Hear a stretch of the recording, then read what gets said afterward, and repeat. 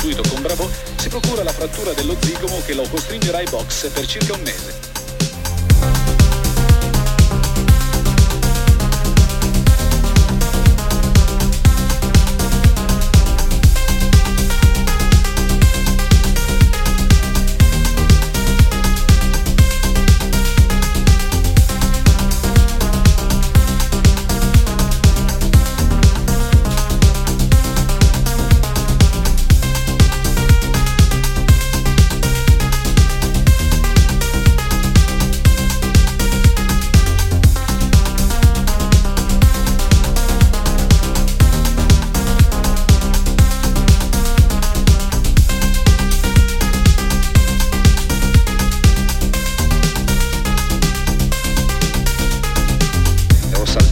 E ho sentito qualcosa sul mio gomito e era un colpo che non ho fatto apposta.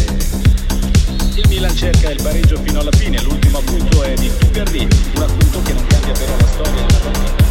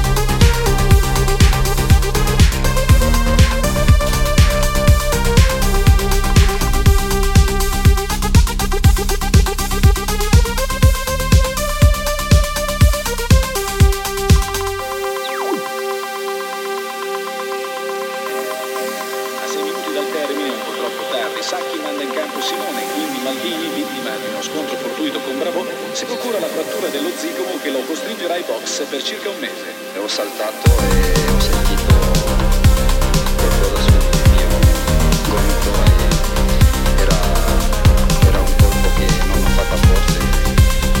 Il Milan cerca il pareggio fino alla fine.